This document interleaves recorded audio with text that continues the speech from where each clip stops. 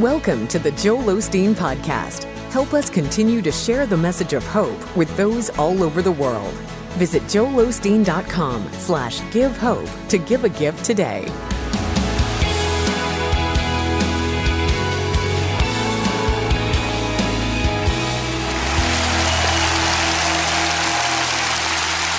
Well, God bless you. It's a joy to come into your homes, and if you're ever in our area, please stop by, be a part of one of our services. I promise you, we'll make you feel right at home.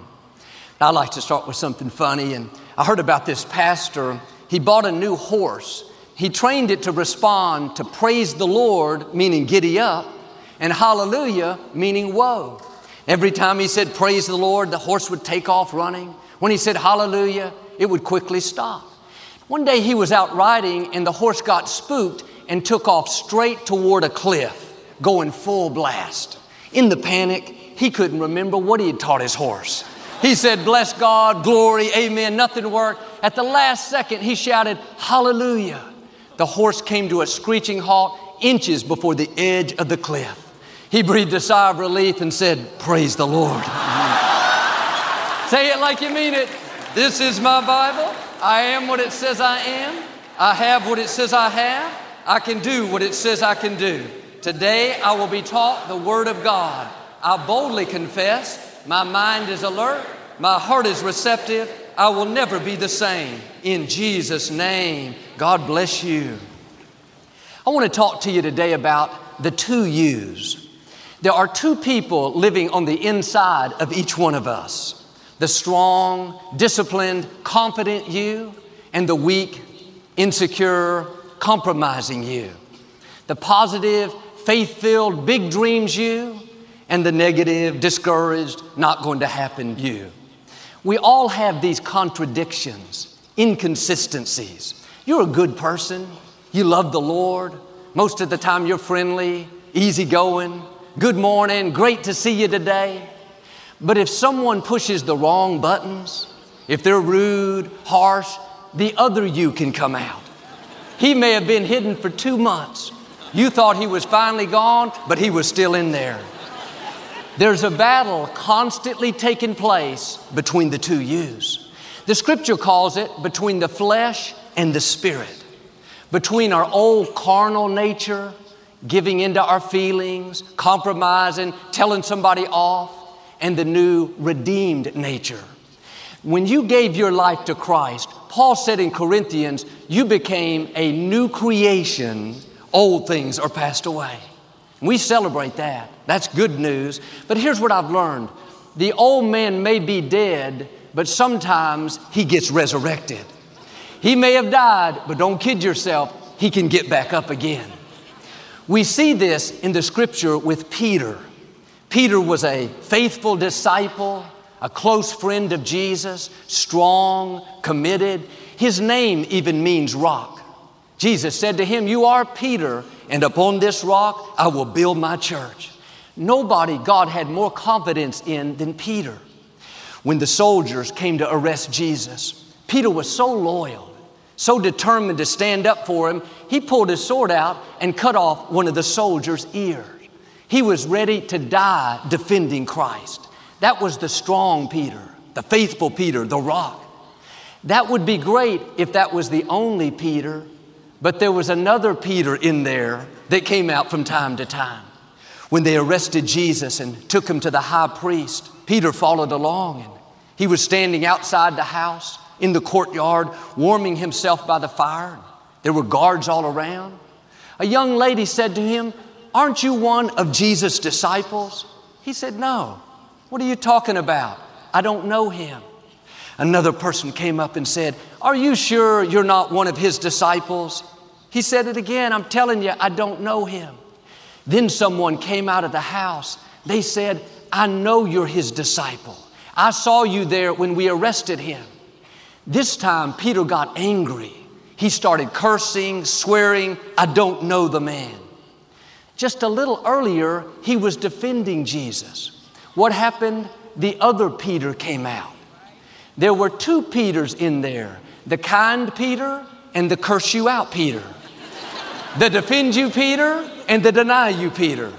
The great to see you today, Peter, and the I can't stand to see you today, Peter. I would love to tell you that there's only one you in you. You're not like Peter. You didn't get the rude you, the compromising you, the curse you out you, but that's not the truth. The other you is in all of us. We are a new creation, but the flesh, even though it's passed away, it can get back up. And Romans 8 says, if you live by the flesh, you will die. It's not talking about physically. It means your dreams will die. Your potential will die. Your relationships won't be what they should. If you're always saying what you feel, holding grudges, compromising, it feels good to feed the flesh, but you won't like the results. You won't get to where you're supposed to be. It goes on to say, if through the Spirit you will mortify the flesh, then you will live. Mortify means you have to keep it dead. When it tries to get back up, when you're tempted to do whatever you feel, you have to say, no, I am not going to let the flesh rule me. When you do the right thing, when it's uncomfortable, you're keeping the old man down. And the scripture says, no discipline at the time feels good, but later on, it produces a harvest of righteousness.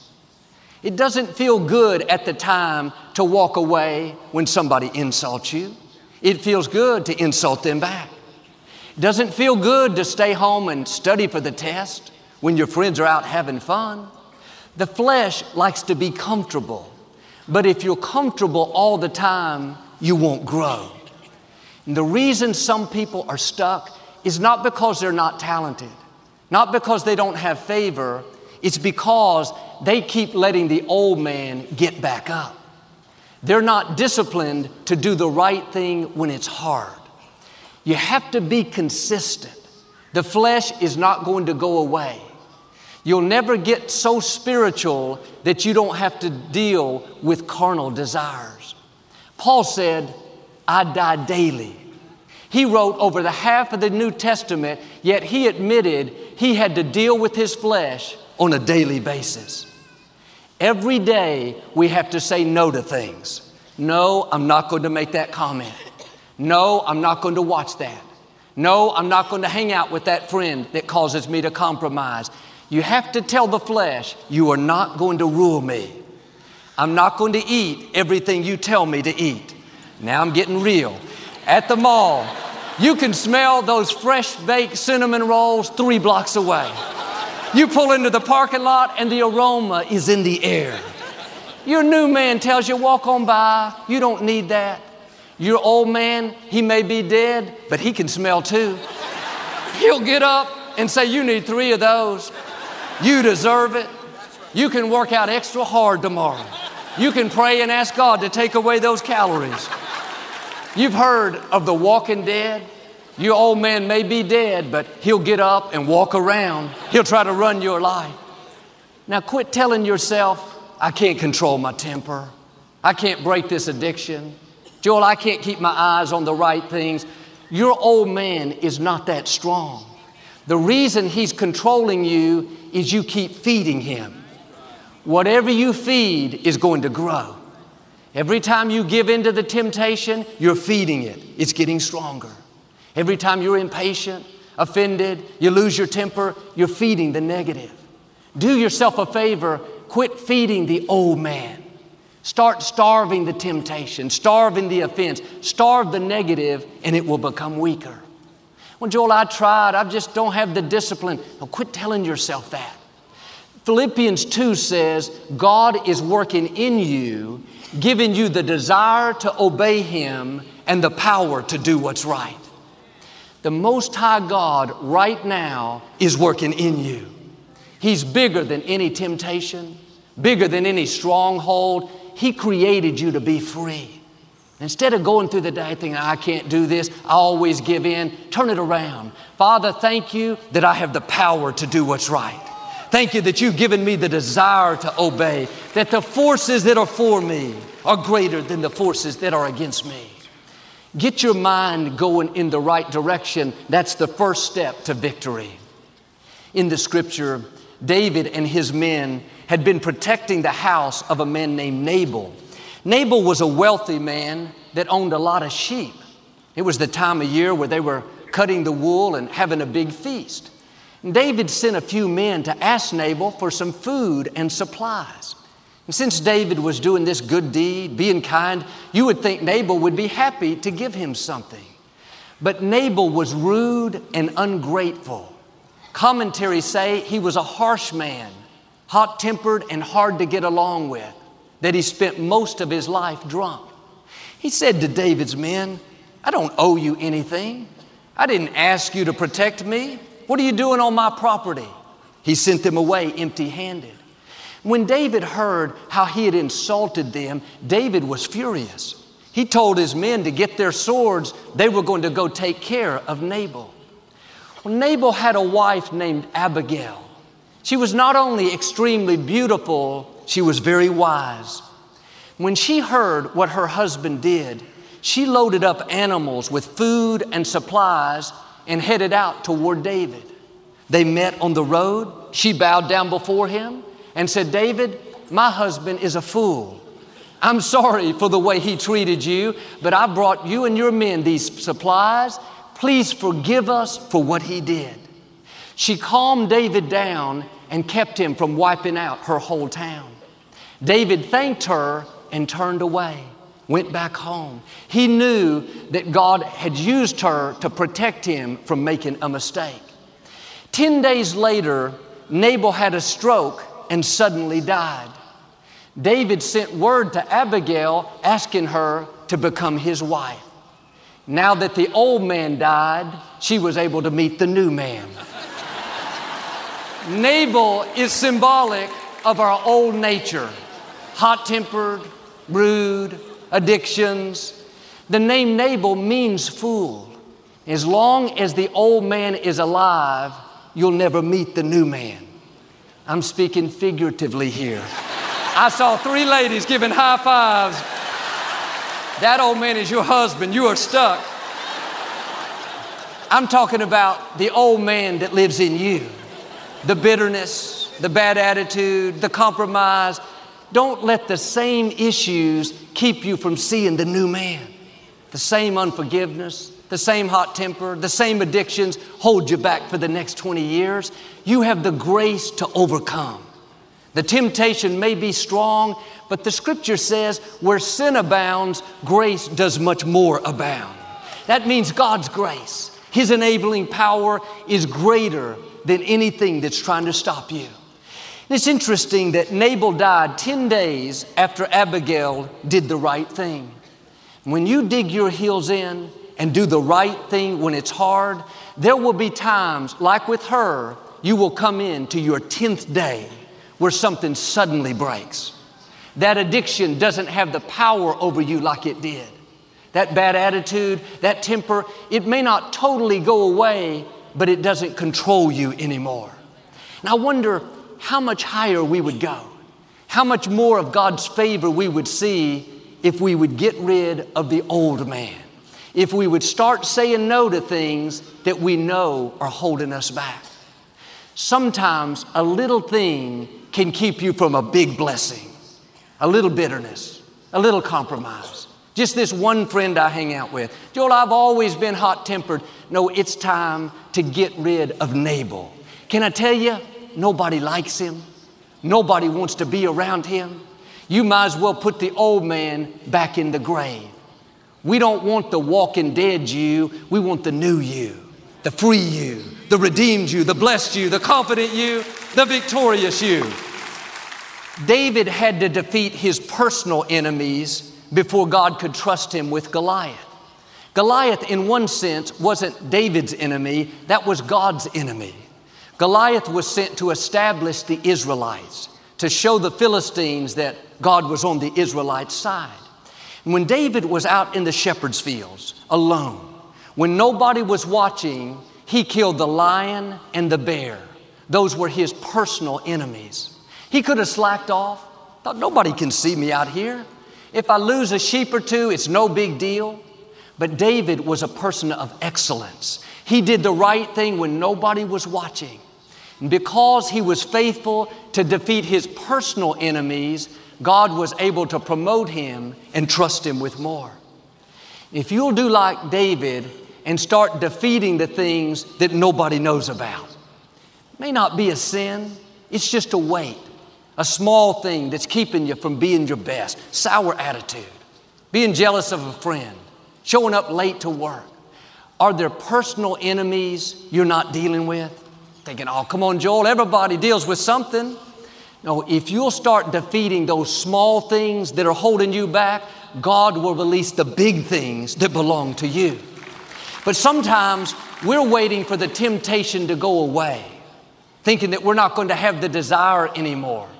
And there are times that happens, but most of the time the temptation will still be there. Your old man will want to get back again and again, but God has given you the grace to overcome. I'm a very goal-oriented person, very focused. It's my personality type. When I go to the grocery store, I'm on a mission. I'm going to get in, get out, be efficient. I don't like waiting around. I used to be impatient. I wouldn't let anybody see it, but if there was a long line or if the waiter didn't come to the table right away, I'd get stressed out. But living with Victoria all these years, I've learned to slow down, enjoy the journey. I'm much more relaxed, learn to go with the flow. But even now, if something is not happening as fast as I would like, if the car in front of me on the freeway, in the fast lane, is driving 40 miles an hour, my old man still wants to get back up. I've had him down for years. We buried him, had a nice funeral, but every week he's trying to get back up. What am I saying? God doesn't take away every temptation, remove every negative desire, where you're never tempted to be impatient, to be rude, to compromise. That's why Paul said, I die daily. You're still tempted to get off course? Join the crowd. This is where discipline steps in. This is where the grace of God shows up. Yes, I know people that God delivered from an addiction. They don't have the desire anymore. That's the mercy of God. But if it doesn't happen that way for you, don't use it as an excuse to let the old man get back up. Keep Nabal in the grave. Nabal doesn't look good on you. Nabal is not your style. Keep the old man down so the new man can shine. Here's the key. What you defeat quickly is not your real enemy. What you conquer in a short time is not what you have to be concerned about. Be grateful for that, but your real enemy doesn't go away easily. I'm not tempted to curse, to do drugs, to be dishonest. By the grace of God, I don't struggle in those areas. But being impatient, that old man has been trying to get up for over 30 years. He's stubborn. He won't go away. For me, he's a real enemy. David defeated Goliath in a few minutes, a victory that changed the course of his life. But Goliath wasn't David's real enemy. He was gone in a moment. His real enemy was Saul. Saul pestered David for years, threw spears at him when David was being nice. He chased David through the desert. David had to live on the run. God could have delivered David from Saul like he did Goliath. He could have taken care of him in one afternoon, no big deal. But there are some enemies God doesn't deliver us from. Some temptations He doesn't totally remove. If God is not taking it away, that means He's given you the grace to stand strong. You have the power to keep the old man down. Now you may be tempted to hold on to bitterness. Somebody did you wrong. They hurt you. It's been years and that temptation is still there.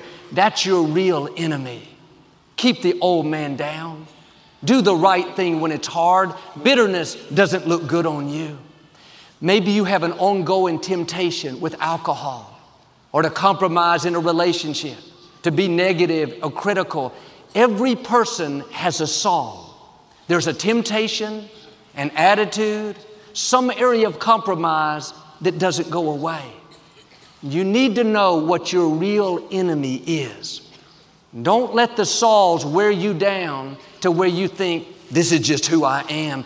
No, announce to that Saul, you will not keep me from my destiny. If you never go away, I'm not giving in. I'm not letting the old man get back up. I'm going to keep resisting, standing strong, doing the right thing. But too often we want a quick fix. God, deliver me instantly. Take away this hot temper. Lord, make me patient and kind and do it overnight. You will defeat some giants overnight. You will conquer some Goliaths quickly, but most of the time, God will deliver you little by little. When He sees you doing your part, being patient when you could be stressed, forgiving the person that did you wrong, resisting the temptation, as you keep passing these tests one step at a time, God will begin to change things. This is what happened to Jacob in the scripture. He was dishonest. He went around tricking people. He deceived his brother out of his birthright. Being dishonest was his Saul. He struggled with it for years. He wasn't disciplined. He didn't try to overcome. He accepted it for who he was. But in Genesis 32, when he wrestled with the angel, God changed his name from Jacob to Israel. This was to symbolize his new beginning.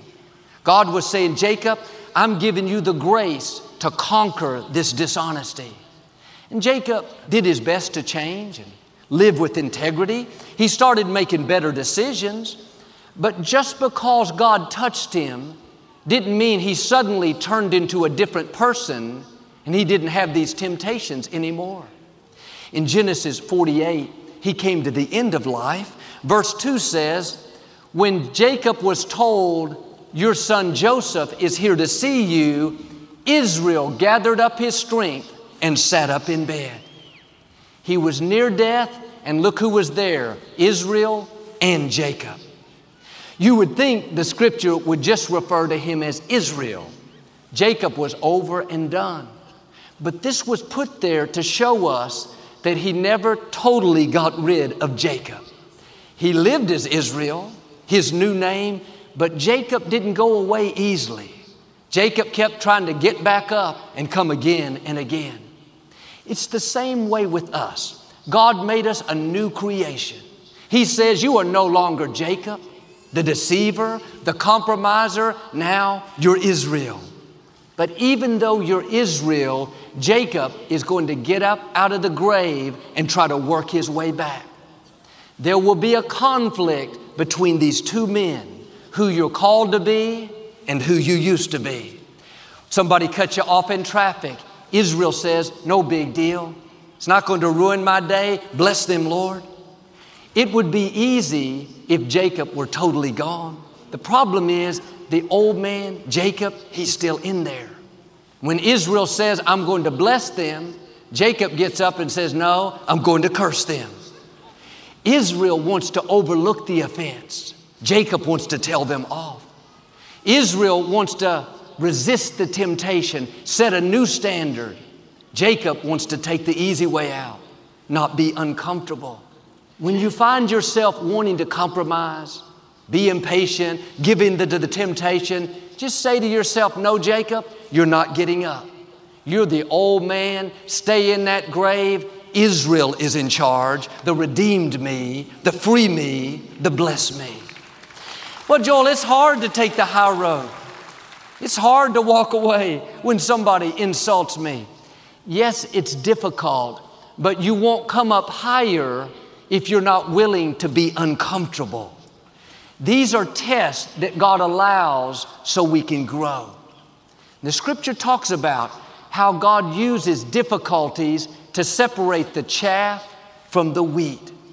The chaff is the unusable part of the plant. If you don't get rid of that part, then the valuable part will go to waste. In Bible days, they didn't have machinery, so they would take the wheat to the threshing floor. They would put it on the ground and have the oxen walk over it again and again, grinding up the husk and the straw. And the valuable part of the plant, the grain, would come loose from the chaff. And when you're in a situation you don't like, you're uncomfortable, instead of being sour, recognize you're on the threshing floor. That's God working on you to try to get rid of the unusable parts. Maybe the pride, the jealousy, the impatience, whatever it is, do your part and be willing to change. Stay pliable, stay moldable. You may not like it, but if you'll keep the right attitude, it's refining you. You're going to come out better. This is what happened with Peter. Even though he had all these inconsistencies, even though one moment he was defending Christ, another moment he was denying Him, because he was pliable, because he kept growing, his old man didn't keep him from his destiny. On the day of Pentecost, a very important day in the church, out of all the disciples, Peter was chosen to give the inaugural address. He had the honor of leading the church. You may have let your old man get up way more than you should have. Be encouraged. It is not going to keep you from your destiny. Now draw that line in the sand and say, this is a new day. I'm not letting my flesh rule me anymore. I'm done taking the easy way out. I'm going to be disciplined and keep my old man down. If you'll do this, I believe and declare bondages that have held you back are being broken right now. You're going to step into a new level of freedom, new level of favor, a new level of growth. Like Peter, you're going to rise higher, overcome obstacles, and become everything you were created to be in Jesus' name. And if you receive it, can you say amen today? I'd like to give you an opportunity to make Jesus the Lord of your life. Would you pray with me? Just say, Lord Jesus, I repent of my sins. Come into my heart.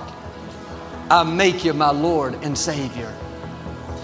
If you prayed that simple prayer, we believe you got born again. Get in a good Bible-based church and keep God first place. Victoria and I'll be right back to speak a blessing over you. As a thank you for your support of our ministry this month, Joel and Victoria would like to send you a copy of Joel's inspirational new series, Living Above and Beyond.